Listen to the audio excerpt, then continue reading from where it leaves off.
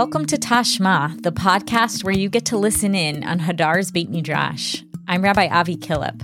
Each week this year, we will hear a Dvar Torah on the weekly Parsha from Rabbi Eli Kampfer.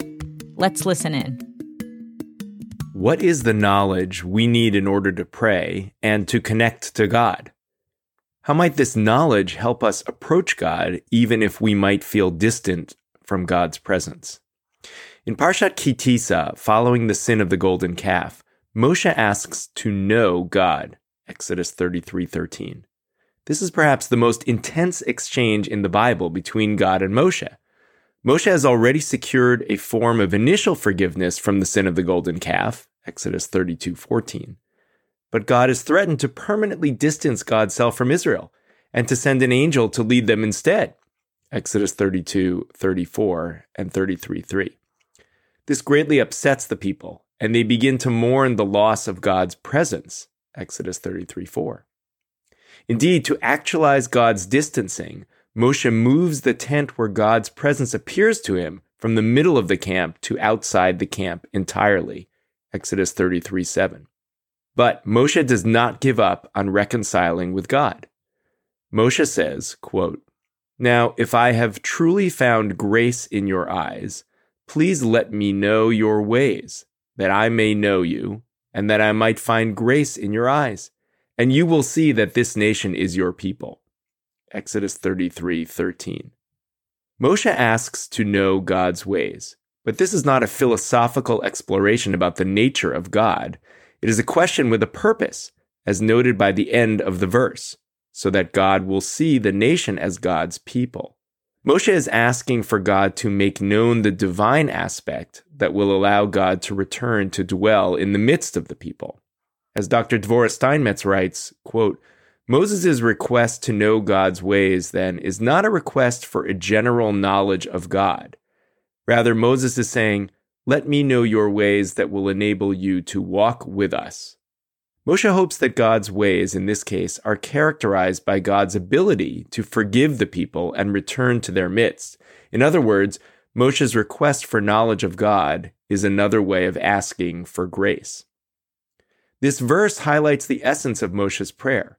Moshe wants to know God, and as a result of that knowing, to feel God's grace. It is God's grace, and not God's justice, that will allow God to return to the people.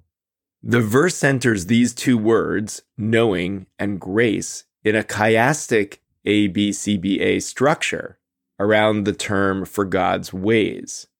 Now, if I have truly found grace in your eyes, section A, please let me know, section B, your ways, section C, that I may know you, section B, and that I might find grace in your eyes, section A. The idea of a chiasm is to highlight the middle. The center of the ABCBA structure is God's ways, drachecha, which we later learn in Exodus 33:19 consists of grace and mercy. This is made explicit in the following midrash. Quote, "When Israel made the golden calf, Moshe said to God, 'Please teach me by what attribute do you direct your world?' For it says, 'Please let me know your ways that I may know you.'" Exodus 33:13. The Holy Blessed One said to him, "Through the attribute of mercy I direct my world," as it says, "God of grace and mercy," Exodus 34:6. Tanchuma Shlach 14.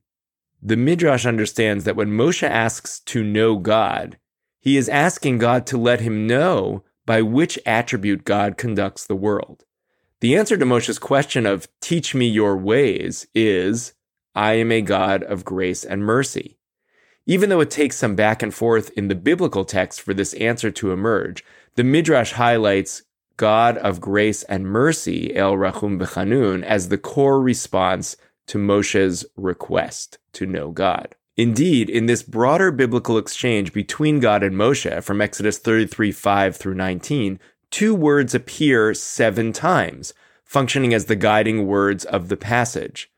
Yada, to know, and chen, grace. In the end, it is God's grace that allows God to be with the people. The people are stiff-necked and by all rights do not deserve God's presence among them. Initially, God is afraid that God might destroy them if God continues to accompany them.